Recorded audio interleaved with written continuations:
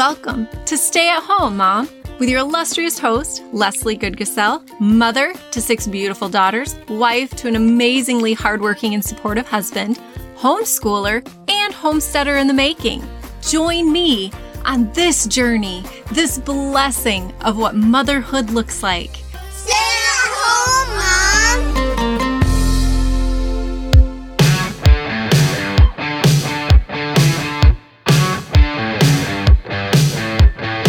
Welcome to this week's episode of Stay at Home, Mom, where we begin our series on birthing people. I am going to title this Birthing People Take 1. We're going to interview an amazing woman that I met probably about 8 years ago through church. Her name is Liz. She's an awesome mom. She has incredible kids, a really cool husband who has some pretty sweet hobbies. And she has a passion for the Lord like very few people have. And she turned that passion into helping others. So I'm going to open the floor, let her kind of give you her history and her testimony and story so that you all can fall in love with her and see what an amazing human she is. Liz, welcome to my podcast. Thank you. I don't know that I'm quite worthy of anything that you just said. And it's funny to hear you describe it like that, because to me, all of this is just my normal life, you know? Oh, I totally get it. Yeah. Okay. So I am an adoptive parent. My husband and I fostered about 12 kids over the years, and over 10 years, I think it was, and adopted 2 of our children. My story started way back in 2002, right after 9/11 happened. I was in the Army at the time and we got deployed.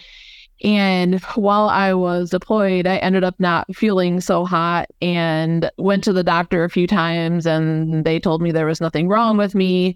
And by the time they caught it, I had stage 4B ovarian cancer. And so they sent me to Brooke Army Medical Center in San Antonio, where I had surgery, and then I did like 6 months of chemotherapy. And thankfully I didn't know in advance really much about cancer. Cancer had never touched my life through family or friends. And so they didn't tell me in advance that I had cancer. My parents had figured it out, but I had no idea until I woke up from surgery, as crazy as that may sound. Like, do whatever you have to do. Yeah, I was like, okay, they can stop hurting because I feel like crap. They never told me before surgery, what the situation was, and that they believed I had ovarian cancer, because when they did surgery, they took out my ovaries and then they left everything else because they wanted me at 22, to have some say in my future, reproduction and stuff like that. And I really appreciate their thoughtfulness on that. At the same time, I knew I wanted to have a family someday.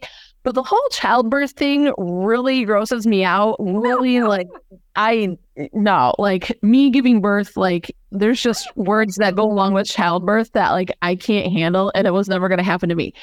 So if they had told me in advance what was going on, I would have said, just take it all. I don't need any of it. But I appreciate their consideration on that. So yeah, I don't have ovaries. And so in vitro would have been an option for me, and but it just never appealed to me.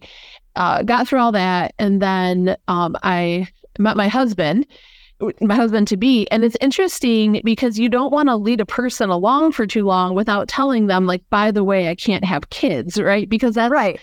I think, maybe when you're dating, that's a consideration, is do I want to have a family with this person? And then you don't want them to be and by the way, 6 months in and we're in love, I can't do that. So I told him, I don't remember telling him. He said he remembers it. We also were friends before we started dating, which apparently you can become friends with someone before you date them. I know, what a concept. I did that too for 5 years. What a concept. And so I think just even maybe through being my friend, he knew that I had cancer or something like that, because it wasn't very long after. It must have only been a year later that I met him. And so he just knew that about me. And so if there wasn't ever we need to talk situation, he just knew that I wasn't going to have kids, and that I wanted a family, and he wanted a family, and we were going to figure something out. So I just want to interject real quick. They're so cute. You guys are so cute. We just put up with each other. I think that's really what it comes down to. Oh, you work so well as a team. I think that's really what it comes down to, is that you guys were friends. and you know how to work Yeah. as a team. Yep. You guys are really good at tag teaming things. Like, hey, you do this now. I'm going to do this. Awesome. I got that. So you can get that done. Like, you guys are so good at that. We're both good at delegating to each other, I think. So we got married in 2006. I got out of the Army in the middle of 2008. And having a family while I was in the Army was never an option. Like, I did not want to pursue that at all. And so once I got out in 2008, then I got a job in like corporate America. That did not work well for my mental health. Going from the Army to sitting in a cubicle farm, it was not a good fit for me. I actually developed really bad anxiety and depression, and panic attacks that I had never experienced in my life, and ended up seeing a counselor who was very helpful to me. She was wonderful. After a while, I started to think to myself, well, if she can help me, maybe I can help other people, right? So I applied to grad school, got in. And so in 2010, I went back to school for my master's degree. And How many kids from 2006 to 2010 did you guys foster? none. Okay. So we didn't start fostering until I was in grad school. Oh, okay. I started grad school in 2010. We must have started the process to become foster parents around 2009 is what I'm thinking. So we had, decided, we've kind of lived some wild years and such, and maybe it's time to start a family. And we explored, adopting versus fostering. Initially, we thought we were just going to go straight to adopting because that just seemed to make sense. When we spoke with a licensing person, they kind of laid out both options. There's fostering and adopting, and who do you consider fostering? And so we decided, hey, why not? So we got licensed to foster. And then my daughter, who is 13 now, she was born in March of 2010, and she came to live with us in December of that year. So that year was when we really started fostering. And so we started out, fostering is really interesting because so many people say like, oh, I could never do that. That would be so hard to have a kid and then have them return home. And yeah, it is because the goal of fostering, just in case anybody doesn't know, it's reunification always in the foster care. Yeah. It's always the goal is to reunify the children with their parents. A lot of people don't understand that about the foster care system. They think these kids are just getting ripped from you. But really, foster care system has taken place of orphanages where kids need to get out of a situation. And not necessarily, these parents are always a lost cause. Sometimes these parents are just hitting like a really rough patch and they can get themselves out of it. So people who go into this idea of, well, I'm going into foster care so I can save these kids and adopt them, you probably know the data to support how many kids in foster care actually are adopted out versus how many are reunified. But it's always about reunification. Yeah, I don't know the data on that, but I know that like it is misleading when you go into it because they need foster parents really badly, right? And so they're going to tell you what they need you to hear in order to get you to buy into it. Right. And there's even billboards around here that say, be a hero, be a foster parent. And I'm like, what? You are literally like, as a foster parent, you represent the system that just ripped this kid away from their family. These kids don't see their parents as bad people. Even if their parents make the worst decisions and they're very neglectful, they do not see their parents as bad. I've not run into that. And so you're not the hero, you're a source of trauma. But at the same time, every kid that lived in our house, we loved with our hearts, And so when people say, oh, it's so hard, I could never do that. The funny thing is, as soon as the kid goes home, you say, like, this is what happened every single time. We said to ourselves, oh, that was so hard. We need to take a break. We need a break from this. And literally within a couple of days, we get a phone call and we're like, okay, and you have another kid in your house a couple of days later. So for us, in 10 years, we had, I think, 12 children. Our daughter, who we were able to adopt, we did substitute care for her initially. She was placed with another family. And then just logistics and stuff were too much for them. And so she came to live with us, which was just amazing. And she still has a relationship with her, I call it her original family, her first foster family. Her first foster mother was actually labor and delivery nurse when she was born and actually like helped with her birth and everything, and then like took her home from the hospital. That's and so they fostered her, and then long story short, then she came to live with us, and so she still has a relationship with them, which is wonderful because when you look at it from attachment, I'm going to preserve an attachment, right? Like I'm secure as a mom. I'm going to preserve that attachment. And then we had a young teenager, maybe 13 years old, who came to live with us for a couple of weeks pending a permanent placement. And she got suspended from school during that time, which was, I mean, God bless her, like she was trying to survive. And then we had another teenager that came and lived with us for quite a while. I haven't talked to her in a little while, but we were able, even, she ended up running away and stuff, but we were able to continue supporting her over the years, which was awesome. And then we had actually a little boy who lived with us for 2 years. Him leaving, I'm okay now, but it probably broke my husband just because our love for him was just so real and so deep. And man, we miss him a lot. One of my favorite things about him is just that, like when he came to us, he was probably 2. And my daughter was probably a year older than him.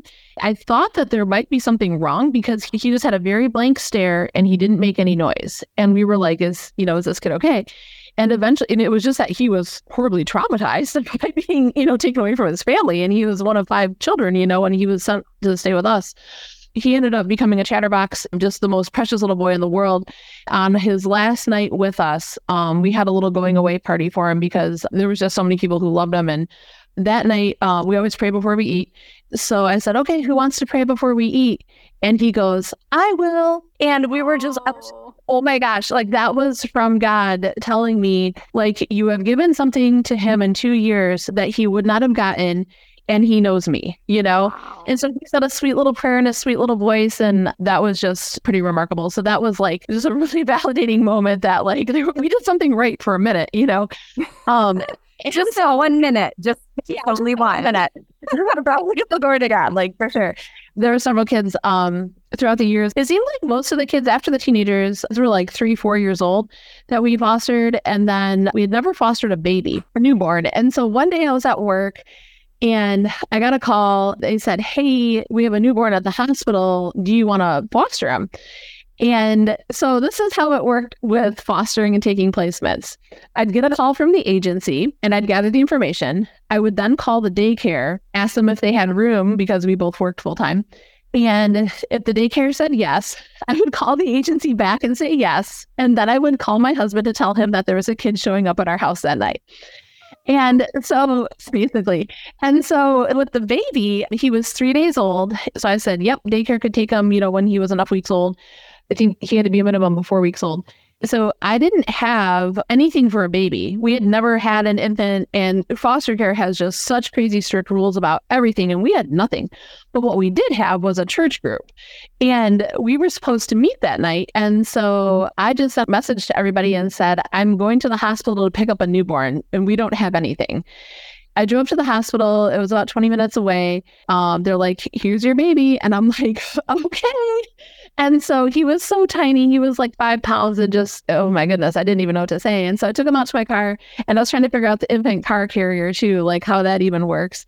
And a thunderstorm was rolling in. I'm just like, oh my goodness. And so then I had to drive home like on the highway with this brand new like newborn baby in my car. And I'm like, what am I even doing? I don't know. So by the time I got home, at the table I'm sitting at right now, there was other foster parents in our church group, coincidentally, and this is the same church that we met at, I believe. One of the other families, being a foster family, they had an extra crib, and so they brought it over. The guys were in our bedroom setting it up. They had all the clothes we needed. Someone brought formula. Another person brought a box of diapers. Like by the time everybody left that night, we had everything we needed to have a baby. It was like a pop-up shower, And so that was so really incredible. Yeah, like I said yes with faith, not with any sense of not with any common sense. And so what's crazy though with fostering is that, okay, so yes, I could get FMLA, and take time to bond with my child, but that really with my employer would have been career suicide. And you just never know, especially with foster care too. Like, is it going to be worth sacrificing my career for a kid? Like, you just don't. These are logical things you have to figure out. My husband was a police officer at the time. I worked full time as a therapist, and my friend at the time, she was also a foster parent. Do you want to watch my baby for like 4 weeks? And she said, okay. So, and she lived right by my work, so it was great. And so what was neat about her is that when I fostered the little boy who came to us and didn't talk or make any noises. I met her because she fostered his brother, who was a year younger. And so neither of us had room to take 2 kids, but we could each take 1. And so we just became friends. And then we just got together all the time. And our kids just played together all the time because then at least the brothers could see each other more. Right. And so she became a good friend of mine. And so then when the baby came along, she's the one who took care of him because she was already licensed and she was foster care legal to do it. So Right. so she took care of him for 4 weeks and then he was able to go to daycare. But yeah, we went straight into it with a newborn, working full-time jobs and not sleeping at night and all the stuff. And he was born with horrible asthma due to in utero smoke exposure. He did not sleep through the night until he was 6 years old, and he's 8 now. Oh, So- my goodness. I don't even think I realized it was that long. I mean, I knew he had trouble sleeping at night, but I think the last time I realized it was when he was 4. Yeah. I had no idea that it went on for 2 more years. Oh yeah. So he doesn't really. His asthma is very much resolved now. But so medical care is tricky too because you can see the need, but then the birth parent has to approve of medical care. And the birth parent would show up having smoked on their way there. And so then he's breathing it in and then giving him different formula than we gave him. And so he'd come home from every parent visit, which was like 3 times a week, coughing more and have, tummy problems because he had had different formula. So it's really, really tricky, and then you're also like, this is the birth mom. You want to show appropriate respect to her. But at the same time, I got to make sure that he can sleep at night and that we can too, How long was the foster process with that mom before her parental rights were terminated and you were able to? Very sadly, she stopped coming to see him when he was 4 months old. She just ghosted him. Wow. The adoption was finalized before he turned 1, which is like record That's speed in unheard of. Michigan. That's Wow. yeah. So yeah, but by the time he turned 1, he was officially our little man. And something really neat about him is that he was born with the same first name as my husband. I always wondered about that. I wonder, We didn't change their names. No, we didn't. That was just his name. And so we changed obviously the rest of it.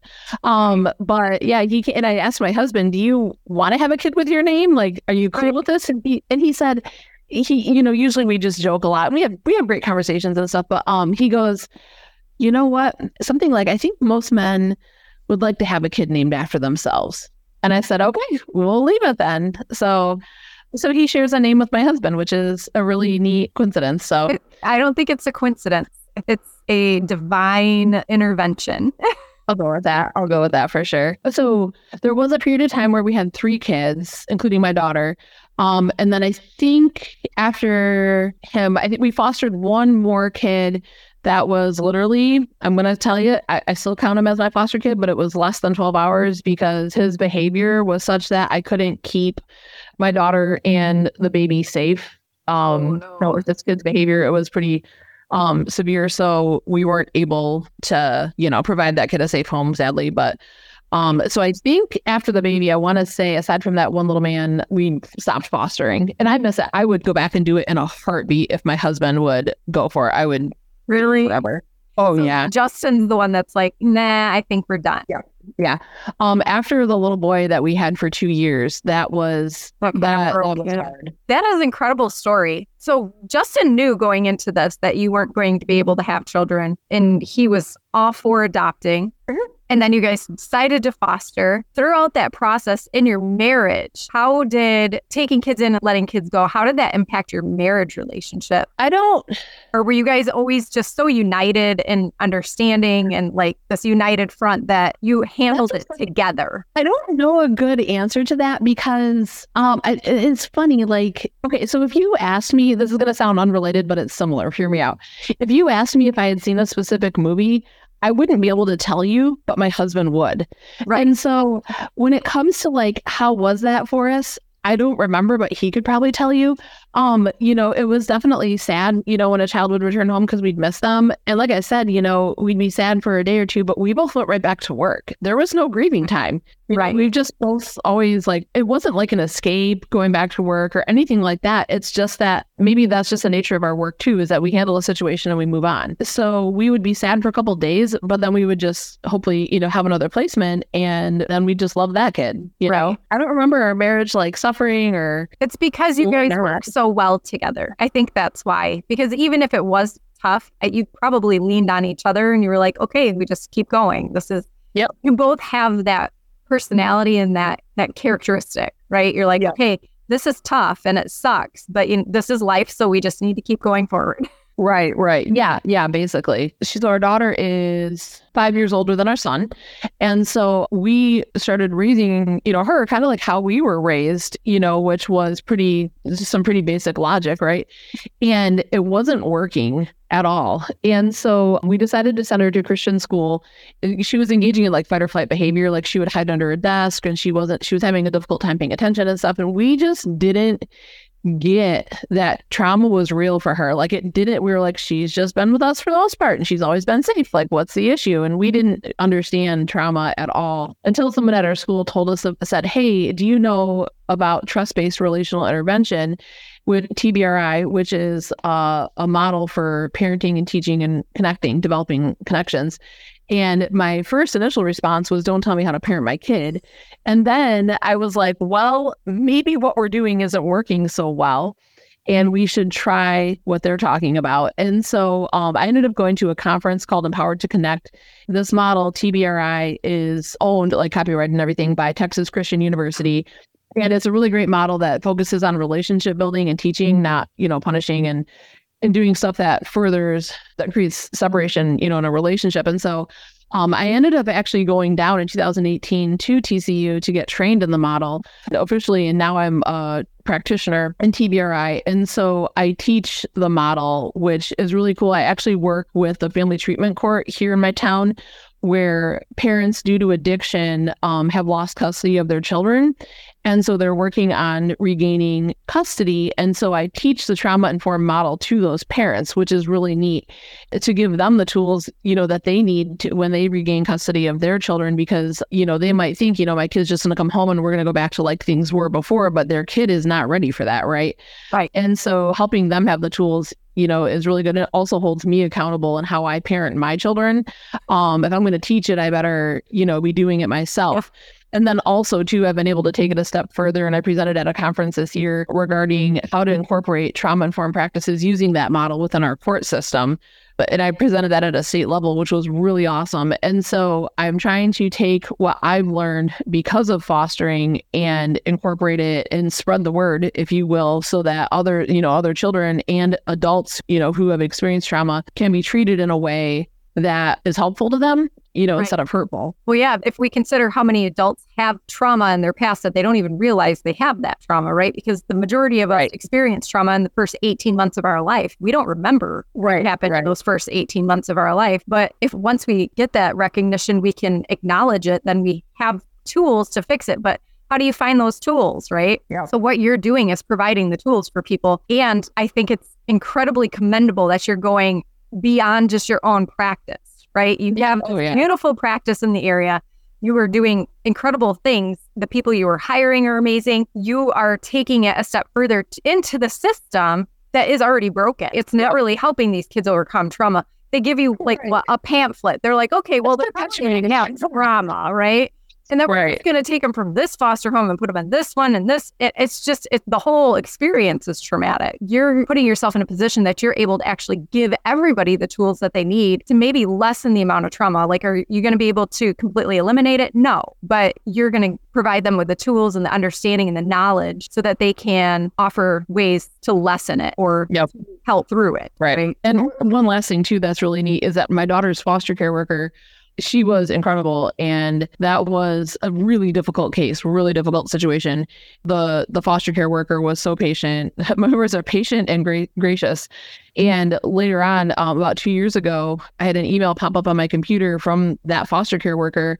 and she had gone to grad school, completed her master's degree, and was looking for employment. I saw her email pop up, and my first thought was, yep, she's hired. Like, just because I knew her work ethic and I knew her compassion and just how amazing she is. And she actually just, in May this year, it was 2 years that we've been working together.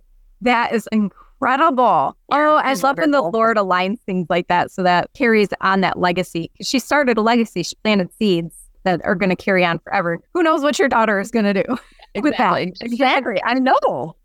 She's doing incredible things. Yeah. I love seeing all the updates on your Facebook and what the kids are doing and just so exciting. It is. Yep. Oh, Liz, I appreciate your time so much. I love your story. If you have resources, places that people can go to learn more about what you are teaching, what you're sharing with your community and with the state, because I think it shouldn't be just Michigan that gets exposed to this. If there are links that people can go to. What I would recommend is going to tcu.edu.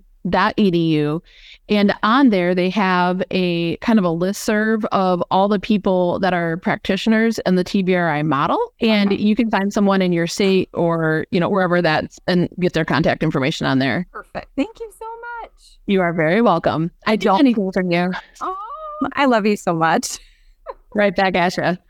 Well, thanks to Liz for joining us on this first episode of Birthing People. I am so glad that she joined us. I hope that she encouraged you, empowered you, made you laugh a little because she's so full of light. I appreciate everything that she had to share and her willingness to be open and honest about the foster care system and her experience with adoption. Thanks for joining me. I am so glad that you were here. I appreciate your time. I pray that you have an amazing week, that you love on your family, that you embrace all of the things that the Lord has placed in your path, that you build your home with your own two hands.